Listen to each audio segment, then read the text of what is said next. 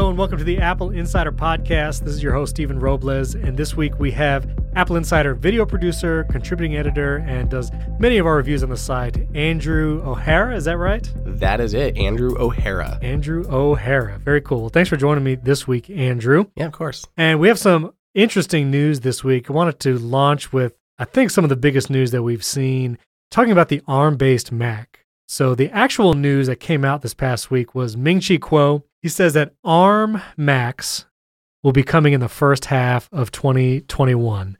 And the actual quote is that Apple will be going to a 5-nanometer process in about 12 to 18 months' time. And Kuo believes there'll be a new 1H21 Mac equipped with its own design processor. So this is something that's been rumored for a long time. Obviously, Apple makes so many of its own chips now. I actually tried finding all the different kinds of chips that Apple makes right now.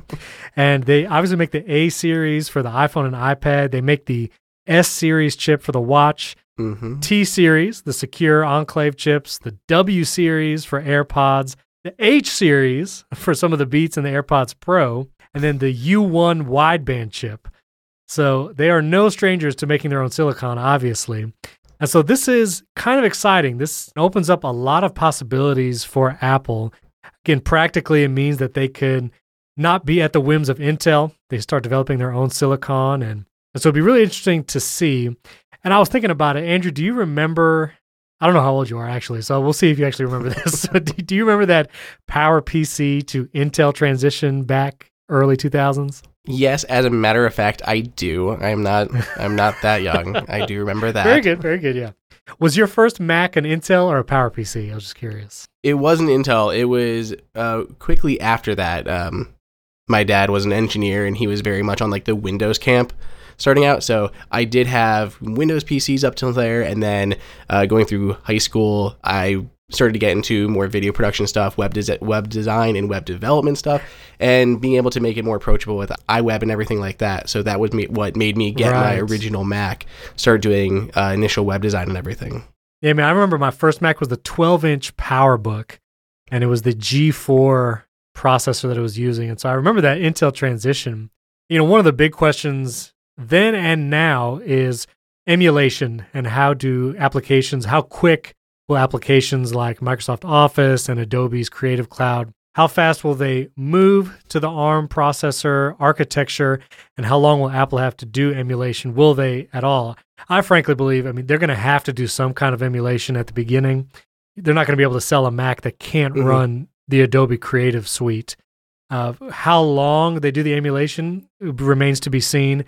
But this is why I think, I'd be curious your opinion on this too, but the first Mac that I think that will see this ARM chip from Apple, I think it has to be the MacBook Air. One of the benefits that's going to be from moving to ARM is battery life and, processor speed savings because of the way they'll be able to optimize everything. And so I feel like the MacBook Air will be the first one. This way it's not incumbent on pros to have to run like Photoshop and Premiere in an emulator, and that lightweight MacBook Air that so many people get because they like the battery life and portability, that would have to be, I would think, the first one, maybe the 13-inch MacBook Pro that would actually they'll move that first to the ARM chip. I don't know. What do you think about that? I don't know. I was debating a lot about this before, actually, whether it was going to be the Air, kind of go with the lower end unit that's going to move a lot of units, but I know the MacBook Pros, aren't the MacBook Pros like the top selling laptop, or is it the Air? I can't even remember at this point. I don't think Apple breaks it out super clearly, but it definitely, I think the MacBook Pro 13-inch, I think it is the kind of the most popular model. Yeah. So I don't know if Apple would try to go with the most popular model to try to get it, out fast, which is, I think if more people have this, the faster we're going to see people transition, their apps and everything over. So that could be the strategy they go. But that actually brought me to my bigger question, which is when Apple is publicly going to talk about this, how much lead time are they going to give developers? Are we going to see something at WWDC the middle of this year? Because that gives them only 6 to 8 months there sometime to start if that first one's going to land early next year. So yeah. I'm really curious on if we're going to see something about it now to get developers ready so they have time to start working on this, or if they're going to kind of just drop it as a surprise on devs, like really close to launch? Yeah. That was my bigger question on when we're actually going to hear something publicly. I think Catalyst announced at the last WWDC is kind of the first steps to this move in the future. I can't imagine that they would announce anything at this year's WWDC if the product might not come out for another year and a half. I think we'll see some technologies, maybe some changes to the SDKs. Well, they said 2021, right? 2021, right. But I mean, I could see Apple announcing an ARM Mac next WWDC, and then they say available this fall or something. Okay, but according to Quo, wasn't it the first Mac should land to be in consumers' hand within the first 6 months of 2021, which means it would be before next year's WWDC. Yeah, that is true. Well, maybe you're right. Maybe you're right. They might actually, maybe they'll say something at this WWDC. I mean, they're not going to have another chance really to talk specifically to developers and get them with engineers to start looking at it until next year. So this might be their only chance unless they hold something else or just go through press releases. But that seems for such a big transition, it seems like they need to let them know early. Yeah, and that was even something I remember during the Intel switch. I mean, they had commercials that were talking about, what are these Intels doing in Macs? They really needed to get the word out there and blanket everybody with it. So you might be right. It might be something is said, at least architecture-wise, maybe something, an update to the Catalyst tools that developers have. So yeah, let's see. I'm excited for this transition, though. Again, Apple not having to wait on Intel for processor updates and releases would be great. Obviously, in the iPhone and iPad, Apple has been releasing new silicon every year. It's crazy, yeah. And they've been really keeping up. And they're more powerful, than we look at, Android counterparts that are running, faster processor, more cores in their processors, and yet looking just at raw performance, the iPhones are still beating them with Apple's in-house design stuff. So it's crazy they're going to be able to have that control over on the Mac side. And the ARM processor should run at the same speeds. They should have lower heat. So we could theoretically see Apple lean into thinner machines with similar processing power, or they could stay the same but just bump up the power in a similar footprint. So it's interesting to see which way they're going to go with it. Yeah, and I would also be curious what happens with GPUs, because right now, they talk about the GPUs built into the A13 Bionic or whatever other silicon they release. So yeah, would be really curious, is it only integrated GPU, and how do they work with GPU manufacturers to actually integrate that stuff into the new Macs? I find, looking at the Mac Pro that was just released, I feel like that particular Mac is a long time out from seeing a specific ARM chip and architecture. But that would be exciting too, if they really build server class, professional grade silicon for their Mac Pro, that would be incredible. I do want to give a prediction here. I was just looking at their lines, they got the A's, the W's, the T's. I'm thinking if they go to that ARM chip on the Mac, I'm thinking they just go straight M1 or M some number. Some number. I mean, I don't know what other letter. What do you think? Do they go to the different letter? The only reason that I would not think M is that for some reason that makes me think of like metal and the graphic side of things, not processing. That's true. Like, I get it for Macs, it makes sense, but you also have like the graphics side. So if they end up going the graphics route, if they have something, independent in a Mac, or they're going to completely integrate it, that's a whole question. So it definitely could be M, but I don't know if they would go with something different just because of the GPU situation. That's true. And I mean, they go with H, for the AirPods Pro. So it's not like it doesn't have to be related to the actual device. So we'll see. This is developing, and so we'll see in the next number of months in the WWDC what else comes out in the news for this ARM Macs. So I wanted to touch on iOS 13.4. The beta 3 came out this week. They've been releasing betas pretty regularly for this, so hopefully it'll be coming soon. Newest features that have been discovered in the latest beta is a possible internet recovery for iOS devices like iPhones and iPads, so you would not need a Mac to restore it. You can do it over the cloud, which is great.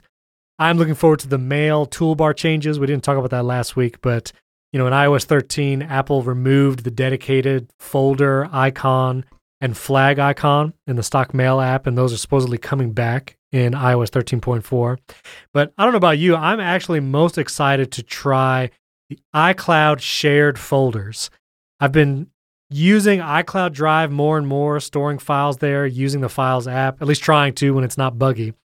But I'm really curious how these shared folders work and how solid that is because I may consider dropping a Dropbox. I use Dropbox personally and for business, and it's pretty powerful. But again, the desktop app is just so kind of bloated right now. So I'm considering maybe moving to iCloud shared folders. Do you use iCloud Drive like that, or do you use a different cloud service for your main work stuff? I mainly use iCloud Drive anymore. I've been using it more and more in probably recent years.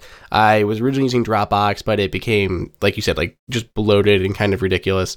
So I transitioned away from that. I was using Amazon's Cloud Drive for a while. It wasn't the best, but they were giving away like unlimited storage, unlimited, capacity for like $60 a year or something. Right. And I was like, I'm all about that. Obviously video production side of things, we deal with a lot of footage. So that was really enticing to me, but then they ditched that because probably people were abusing it a bit much. Right. I kind of went away from that, and now I've just been using iCloud Drive mostly because how integrated it is and how easy it is to use. But like you said, that biggest problem had been not being able to share those folders. That feature showed up with iOS 13 in the beta phase.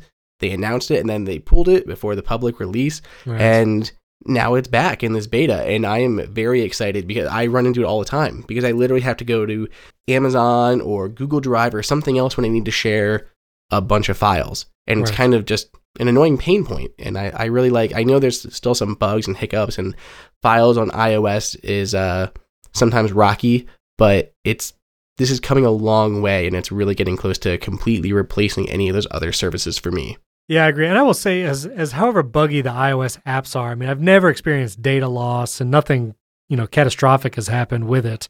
I would love to see the web version of iCloud Drive be a little more robust, kind of a little more intuitive interface. Load faster. Yeah, load faster especially. And I would also love better like progress bars, and for iCloud Drive to kind of let you know what it's doing in the background. You kind of have this nondescript pie whenever you put something in your documents or desktop and it's uploading to iCloud Drive, but it's always kind of unclear. And, can I force something to get uploaded right now and like take priority? Exactly. And I want it to go faster as well. Yeah. Like it just, for some reason, oddly slows down. I'm like, what part is slowing you down? Because I'm on battery right now. Do I need to plug you in to go faster? I was recently working on a video and I needed to get a bunch of footage off my phone. And I thought the best way would just be drop an iCloud Drive. It shows to my Mac, and a few minutes later, all good. But it ends up being like 8 gigs of files that I had created on my phone. And it was uploading ridiculously slow, and I'm on the Wi-Fi 6 and everything, and my upload speeds should not be that slow, and I don't know why it was slow or why it wasn't going right away.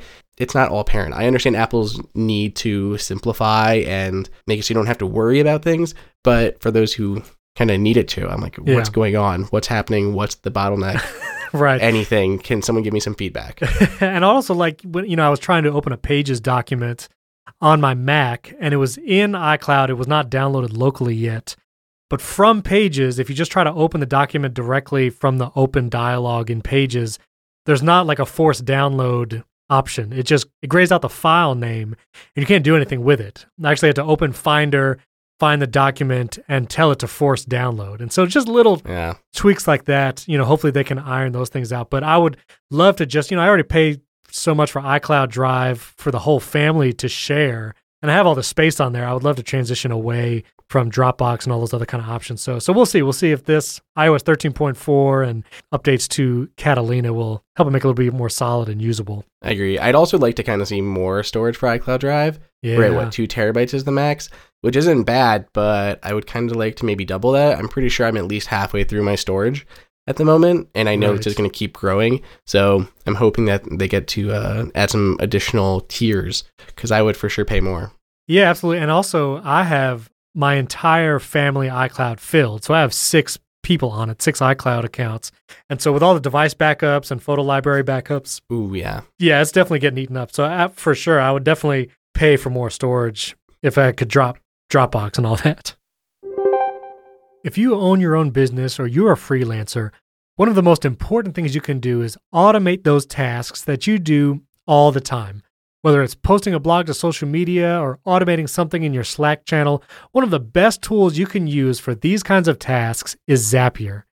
Zapier is a website and a service that allows you to plug into so many different applications and websites and software that you can automate so many different things for your personal business, for social media, or even just for fun. I'll give you a couple examples that I use Zapier for personally. I have several podcasts that post a new episode weekly, and I always want to post those episodes on social media, on Twitter and on Facebook. And I like to post them with the right image and with the title of the episode, maybe even an emoji in the post. And Zapier makes it so easy because it can integrate with any RSS feed that you have, whether it's a podcast, maybe it's a blog that you write, and you can have Zapier take your RSS feed and whenever you post something new, create a custom post with the text that you want and to have the title displayed like you want and the custom link. And you can have Zapier do that automatically. So when you post your blog or podcast, it gets shared to social media without you even having to think about it. I also use Slack, and I'm in several different channels, and Zapier integrates with Slack and so many other tools that you can automate things into a specific Slack channel. Let's say that you work on a video team, or you work with several video producers. You can have it so that every time a video is posted to a specific YouTube channel or playlist, then a link to that video can be automatically posted inside a Slack channel via Zapier. Zapier will work in the background and do all that for you. It's the easiest way to automate your work, and it connects with all your business software and handles everything for you so you can focus on the things that matter most, whether it's being creative or leading a team. So don't waste your time on tasks that could be automated. That's exactly what Zapier was built to do. So go to our special link, Zapier, that's Zapier.com/Apple Insider, and you can connect the apps you use most and let Zapier take it from there.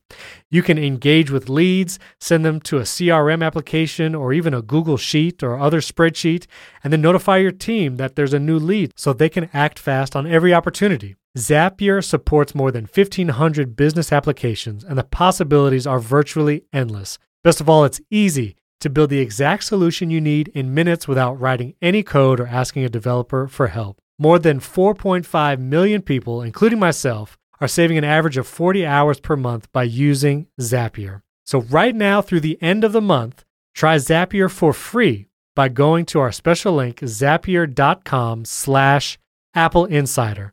That's Zapier.com/Apple Insider for your free 14-day trial. Once again, go to Zapier.com/Apple Insider to try it. Our thanks to Zapier for sponsoring this show. So I wanted to touch on Mac Pro. There was some Mac Pro news this past week. Apple actually released white papers for the Mac Pro and the Pro Display XDR. And I don't know if you got a chance to look at these PDFs, but they are some extensive PDFs talking about the hardware. Now, you actually have a Mac Pro on hand. Is that correct? Yeah, I'm sitting right next to it right now. Yeah, and I actually have a Mac Pro that I use at work, so I've been able to have some experience with it. I know forthcoming, you're going to talk about the Mac Pro in depth and kind of just day-to-day use. But for those maybe considering getting a Mac Pro or just kind of more interested in how you can configure it, these white paper PDFs are actually pretty useful. They even have configuration suggestions. So if you actually go down in that PDF and you want to get a machine that's geared towards video editing, maybe specifically geared towards development, if you're an app developer, even like science, tech, and research, Apple actually gives you some suggested configurations all the way down to the graphics card, how much memory you should use, the storage, and all that kind of stuff. So they're actually pretty interesting. If you're interested in getting a Mac Pro, I would take a look at these white papers, and they're just interesting to kind of browse through. They even talk about some third-party accessories like the Belkin lock adapter for Mac Pro. And so if you need a way to secure your machine someplace, you can get that. I didn't know that even existed. And so they actually link to the Belkin thing there. So pretty cool there. And the same thing for the Pro Display XDR. They have lots of info there. Also, the other news was that Apple will soon let Mac Pro owners install their own wheels. So, this is kind of funny. First of all, it was hilarious, the predictions about how much the wheels were going to cost leading up to the Mac Pro launch. Mm-hmm. I don't know if I would have guessed, but the wheels, if you don't know, the wheels alone are a $400 addition if you buy the Mac Pro. Did you get the wheels? Just curious. No, I did not get the wheels. I didn't have a need for the wheels. Yeah. I mean, especially if you're using this for on-set production or anything like that, the wheels are going to be just extremely useful, being able to move it around so much easier. I mean, it has the handles on top, so it's still relatively easy to move, but I can see the wheels being beneficial. I guess if you're looking at that high-end Mac Pro, the addition of the wheels is not going to move the needle all that much. Right, exactly. And it was kind of funny. MKBHD actually did a full review of the Mac Pro, but he showed the wheels, and he's like, if you're going to be using this in a stationary area or on a desk, you do not want the wheels because the wheels do not lock. And I thought that was an interesting point. You'd have to put like wheel chucks under them or just shove something under those wheels to prevent it from rolling. So, they very rolly. I don't know how else you would say it, but if you're using very smooth, they're very they're $400 smooth wheels on this. So yeah, if you're on a desk, you definitely want to do it. But I would hope to have the option, if you move this thing around or maybe use it on a desk most of the time and you take it elsewhere, to be able to take the wheels on and off would definitely be useful. So supposedly that is coming and they'll sell a kit to do that. But overall, tell me, just your overall experience kind of using the Mac Pro. I assume you're using Final Cut to edit videos and all that. Just high level, like how's it been? What are your thoughts on it? It's still early on for me. We're still kind of in the transition phase of just moving workflow to the Mac Pro. So I'm coming from a 2016 MacBook Pro, which was a little bit, aging already. So it already had, especially when it came to doing some motion graphics and stuff, I started to notice a lot of hiccups. So just from the super high level point of view, the model that we're equipped with now, which I'm pretty sure is one of the base models here, it's already doing better than what I was used to. But that is not reason enough alone to go for this. I mean, any newer Mac would have shown signs of improvement. But we're looking at, which ways to move storage right now. I'm on a 20 terabyte, let's see, Thunderbolt 3 drive and an eGPU and stuff like that. So we're looking at moving more of that internally with Mac Pro, cleaning up desk area and improving performance at the same time. So, I mean, I've been very happy with it. It's great. It works really well. I haven't had any hiccup thus far, but I need to spend a lot more time working on optimizing it for my actual use to get a good idea on, how much this is worth it versus another MacBook Pro or something else. Yeah, for sure. Now, you don't have a Pro display with you as well, do you? No.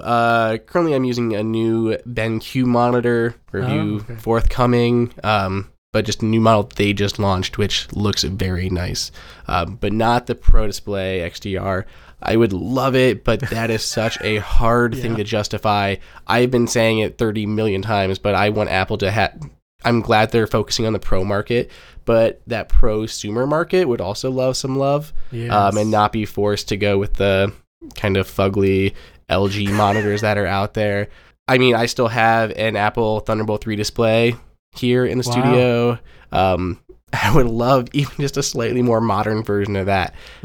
Anything, honestly, like take an iMac and take out the computer part and just leave me with that, and I'd be happy. I would buy that in a heartbeat. So I would really like to see an Apple prosumer display, not kind of these third-party options that have been very hit or miss. Yeah, absolutely. And that we're not the first ones to say it. And a lot of people suggested this, but that iMac 5K screen is great. I mean, it's just a great screen.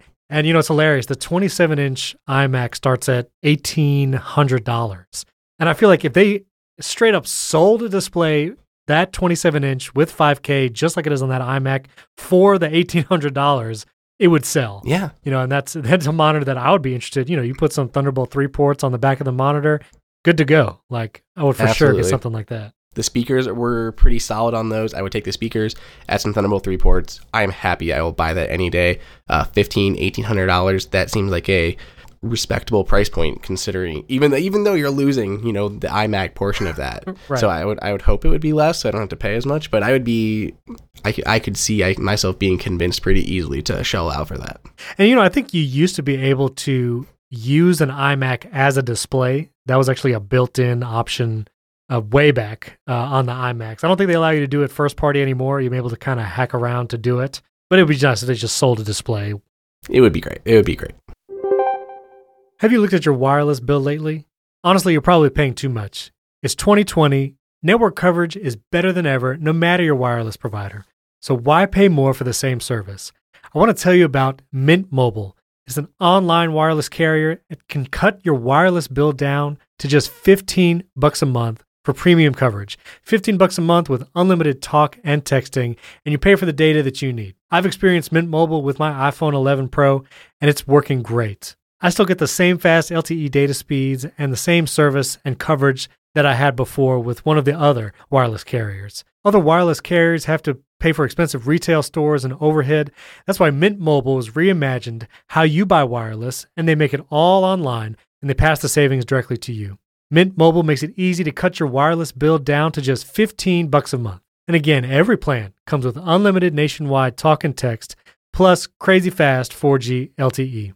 Use your own phone that you have and keep the same phone number and contacts that you already have. Again, I'm using it with my iPhone 11 Pro, and I came from one of those other guys. If you're not 100% satisfied, Mint Mobile has you covered with their 7-day money-back guarantee. And just as a side note, actor Ryan Reynolds, yes, the guy who played Deadpool, decided to become an owner of Mint Mobile. So get your new wireless plan for just $15 a month, and the SIM card will ship right to your door for free.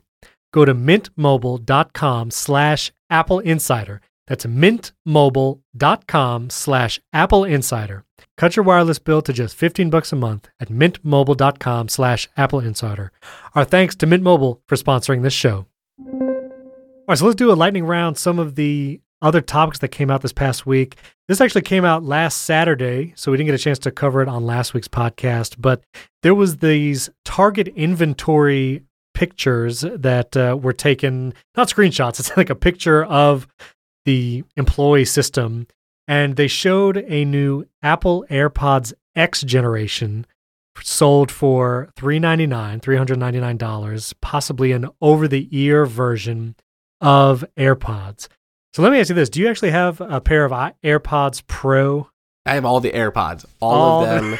I had the original. I jumped on the chance to pay again for the wireless charging, the small improvements on the second generation. Yes. And then, of course, I went to the AirPods Pro. I use these things religiously, and I'm just a huge AirPods fan in general. So I was like, what? AirPods news? Say again? Go again? What was that? Yeah, same. I'm in the same boat. I've had every model, and I use the AirPods Pro now. You know, it's funny. I actually still go back and forth. For some situations, I want the AirPods Pro. For others, I still actually use those Gen 2 AirPods, especially if I'm like walking around outside. I know you can do transparency mode on the AirPods Pro, and I do that, but something about actually hearing the real ambient noise is just something I still prefer sometimes. So I like being able to go back and forth, but these are interesting. So over the ear, possible AirPods Pro, and rumors of an AirPods Pro Lite, which makes a little less sense. I mean, I guess there'd be more just kind of like the AirPods Gen 2, but maybe with in-ear silicone tips. Yeah, maybe. But tell me, how do you think you'd be interested in the over-the-ear kind of AirPods Pro? I think it's going to depend on what we get with over-the-ear AirPods X or whatever, Studio Pods, or whatever names that are out there. Because we already do have, the Beats line, the Studio Beats that have, the same wireless connectivity. They still have Apple's custom chips in there. Chip, yeah. Yeah, I couldn't remember which one they had, the W ones or the H chips. I think the H chips are the ones on the new AirPods Pro. Right, yes. But essentially the same thing. I mean, obviously, like that chip isn't going to be the differentiator here. So I want to know what else would make these, the Apple branded ones versus the Beats ones. The Beats Studio ones are already very subdued for the Beats brand of everything, and I can see a lot of pros already do go to those for their studio headphones. So I'm wondering where these Apple ones are going to fall into that lineup, how they're going to differentiate themselves with features from the Beats side, because Apple they come out with the AirPods and they bring all those AirPods features over to the Beats side of things. So are they going to come out with something different for their over-the-ear ones that they'll then bring back to the Beats side? Are they going to bring anything from the Studio Beats? Because Apple hasn't done an over-the-ear headphones like this before. So I don't know what to expect. I probably will want them. Right. I will. I still use on my desk, I still use over-the-ear headphones a lot of times. Right. There's a need, but I don't know what they're going to specifically do. We haven't actually heard very many specifics other than it will go over your ear. That's right. Yeah, I'd be interested, especially for the audio editing portion. Again, editing podcasts and stuff like that. I might prefer those over the ears just for comfort and sound quality. there's still a bit of lag when you're using even AirPods and an iPad, especially. So if you're trying to edit, you really notice that. If you're just watching a movie, it's not really noticeable. It happens on the Mac as well. I mean, when I'm editing in Final Cut, that's one of the reasons why I can't use AirPods, is because there is that subtle delay. So I'm trying to, do a voiceover or something like that. I can't do it. I have to stick with wired headphones. So as long as these things especially have a wired option, I'd be pretty intrigued. Yeah. So curious, that might be something that's coming out soon. Another quick article I wanted to touch on. I thought this was hilarious.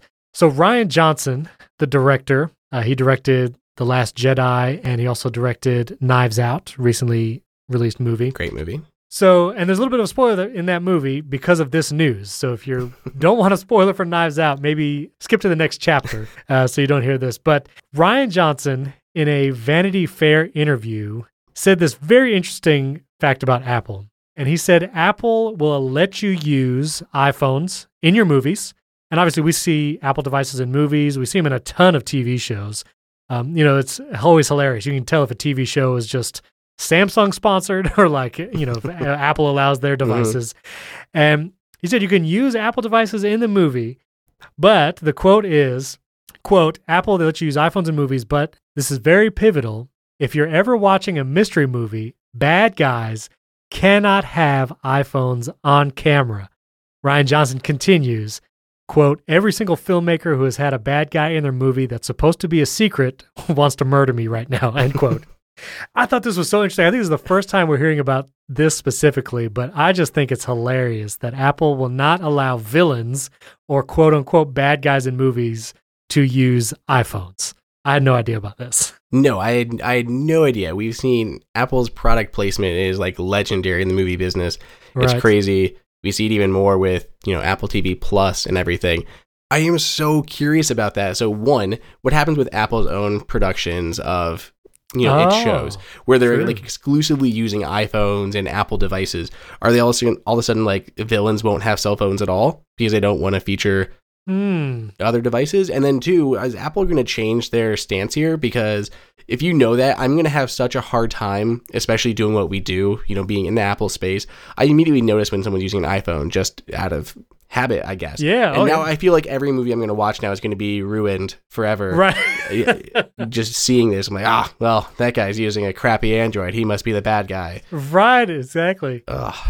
I don't know if you're a mystery movie filmmaker. I don't know. After Rian Johnson lets this out, I don't know if you could do that. You might have to not use phones or iPhones at all. Have to go to Android. You have to use all Windows Mobile, mobile phones. It's the only way to do it. But, I was curious about Apple's original content. For All Mankind, they get a pass because it takes place in the past. C, doesn't have anything. The morning show, I don't know if you could say there's an actual villain or not. But that's what I was going to ask too, is how do you know what constitutes a villain? Do you have to give a script over to Apple and let them mark good guy, bad guy across it all? Yeah. I feel like there's a lot of, middle ground on who is a bad guy versus a good guy versus just a jerk, or, where where that line is on if they're allowed to use an iPhone. I think this is why Thanos didn't have an iPhone. That's probably why right here.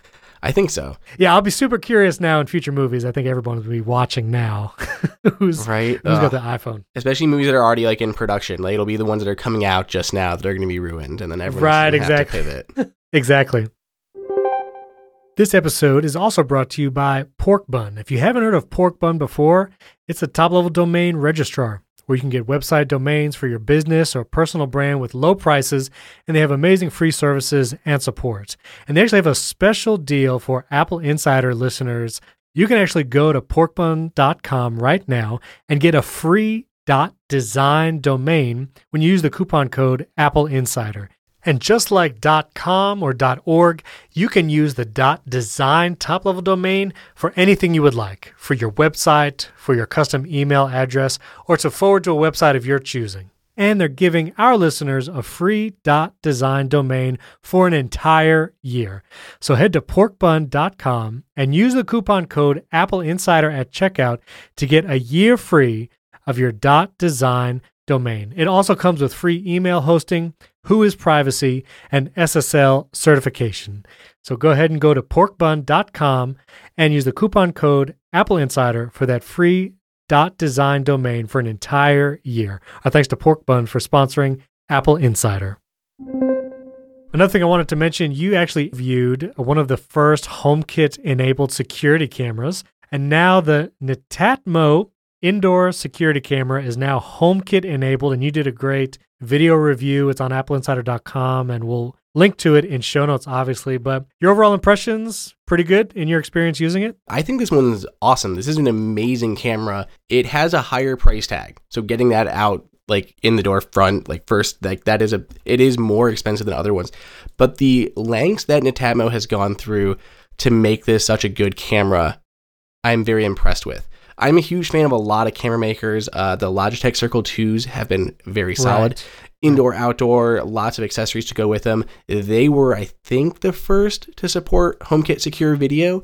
I guess technically in beta, so whatever you want to count that with. So maybe this is the first one to actually like officially support it, but that was a thing. So those have been great, but they're still kind of plasticky and have other quips with them, like subscription plans going through Logitech if you don't use Secure Video. We have the Arlo cameras. I love them. They've been adding HomeKit support a lot to their past cameras. We just saw the Arlo Pro 3s getting HomeKit support, not Secure Video, but just HomeKit support, so that's positive. But again, you have a lot of features that are taken away until you're paying for that subscription. And as subscription bloat becomes more apparent, as more apps are moving that way, as there's more streaming services, the fact that we have to add another couple dollar subscription or something is just, it can be frustrating, and you sometimes don't even want to do it just out of... You just don't want to pay for that many subscriptions. I mean, you just don't want to do it. So like the fact that Netatmo designed this from the ground up to not have a subscription is admirable.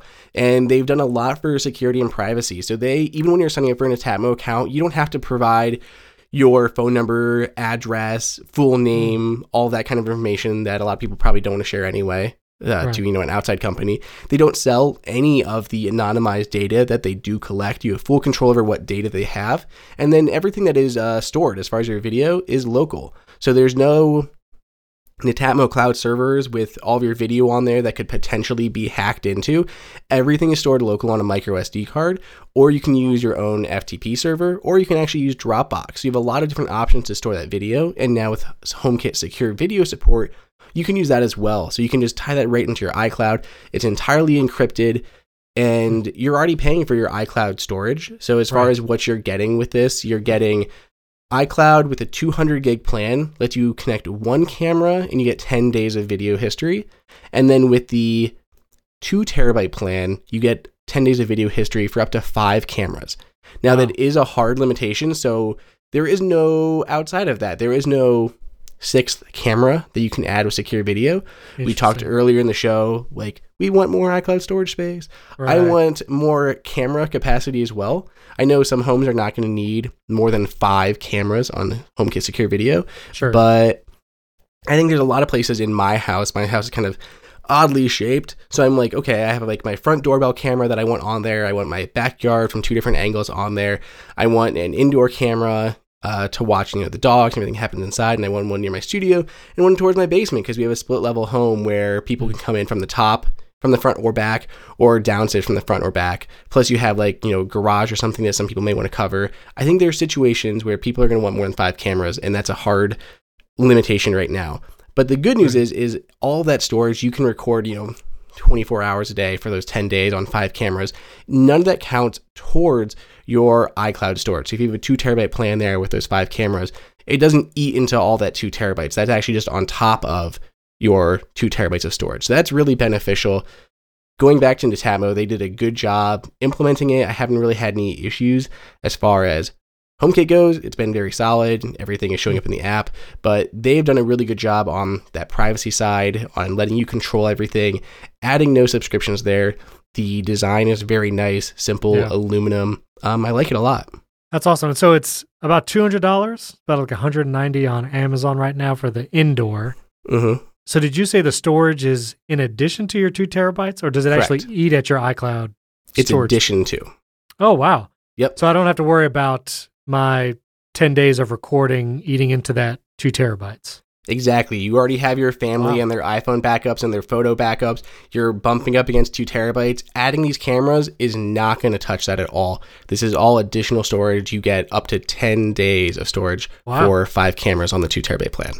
That's awesome. And so, honestly, I'm a Canary user. I have a couple Canary Mhm. cameras, and I've been really happy with them. They're great cameras and stuff, but it definitely is a monthly fee. And so, yeah, really entertaining this possibility. I liked Canary as well, and I had Canary for a number of years. We reviewed, I had the original one. I actually backed it from their crowdfunding campaign. And as far as crowdfunding campaigns go, they have done an excellent job. I loved seeing them grow, coming out with the Flex and the lower cost camera. All has been great, but their AI has always been kind of iffy on detection. Like, I constantly would get alerts on my Apple Watch of like it detected something specific, and it's literally like clearly a cat or other things like that, Right. or that are just really wrong. Yeah. And it constantly seemed to happen. So that was a thing that I noticed with the Canary. This camera, the Natama one, it has a lot better AI. It actually can recognize people's faces. So it'll recognize me and my wife. It's kind of funny. I'll walk in the door and I'll get an alert. I'll look down and the camera's like, "Welcome home," and like little things like that. And then when it recognizes people, you can have it turn off recording and everything, or live view, everything like that. So you don't have to worry about privacy. If it sees you, then it completely turns off the camera essentially. And then if it sees other people, it can record. So I like that, and not only from a security of just smart home point of view, but think about parents who have kids who maybe want to know that their kid got home from school or something. This allows them to literally get a specific notification, not just when the door was unlocked or the door was opened, but that the camera saw your child. Yeah. Like that's a little bit more comforting about it. Or if you're a caregiver to an aging relative or something, being able to know what's going on there, make sure that they're at home and they're about, and someone that you don't know came in, or that they went out and they weren't supposed to be, just keeping some kind of idea on that. It's another, being able to recognize faces, I think, is a huge deal, and being able to get personalized alerts based on that, based on time of day. They have done a really good job for that. I saw a lot of people saying, "Oh, I'd rather get the Wise cameras for $20 or $40 something," and I cannot see myself doing it. They've had so many data breaches with those cheaper cameras. The video quality is not nearly as good. The notification bloat is insane. Even on Canary, I got so many excess notifications that I would stop bothering to look at them. I'm like, oh, this actually happened to me. This is a true story, and I read about it in the Canary review. I kept getting notifications about a person or something in my house, and I was like, oh, this is nothing. Like, we were on the road. We had left 2 hours ago for a road trip 6 hours away, and I just kept seeing it on my watch, and I'm like, just go away, Canary. My wife happened to look, and she's like, wait, what was that? And she looks again. One of our pet bunnies had escaped from its cage and was running around the house. Oh my goodness. And I had just completely ignored the notification because they had been sending me, it just kept saying like there's a person or something, and I'm like, these aren't even right. Like, I get these all the time. It's probably just a cat or something. I just completely ignored it. And I'm like, holy crap, I needed to actually look at that. And I didn't even do it because the notifications they send so often, I was just going past them. So if I had a camera like the Natama one that'll only alert you when it sees someone it doesn't know or something out of the ordinary, you don't get that bloat. And when you do get a notification, you know it's something you need to pay attention to. Well, I'm probably going to check it out. You can see the link in show notes to Andrew's review and the article and where you can get into Tatmo. It's pretty cool. And the final piece of information, I mean, obviously there was a lot of news this week, but did want to mention, Disney CEO Bob Iger actually stepped down as CEO.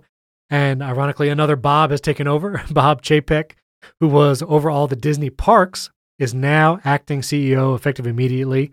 And this was not something totally out of the blue. They had talked about a succession plan recently. So not totally, again, unexpected, but definitely interesting, especially after the huge success of Disney Plus and all that kind of stuff. But Bob Iger is sticking around. He will be working on some of the creative projects, which he said, again, some of the content for Disney Plus and some of the mergers that have been happening. So he's still around, but stepped down as CEO. I mean, it's pretty self-explanatory. We did see them talking about, I think he wrote in his book that his contract was extended through 2021 or something to get Disney Plus out the door. So people saw it as, okay, he got Disney Plus out the door. He's free to retire now. All right, well, you can find Andrew on Twitter. We'll put his links there. You should definitely subscribe to the Apple Insider YouTube channel, where you see a lot of Andrew's reviews and videos there. Is there anything else that you'd like to point people to, Andrew, if they want to get in contact with you?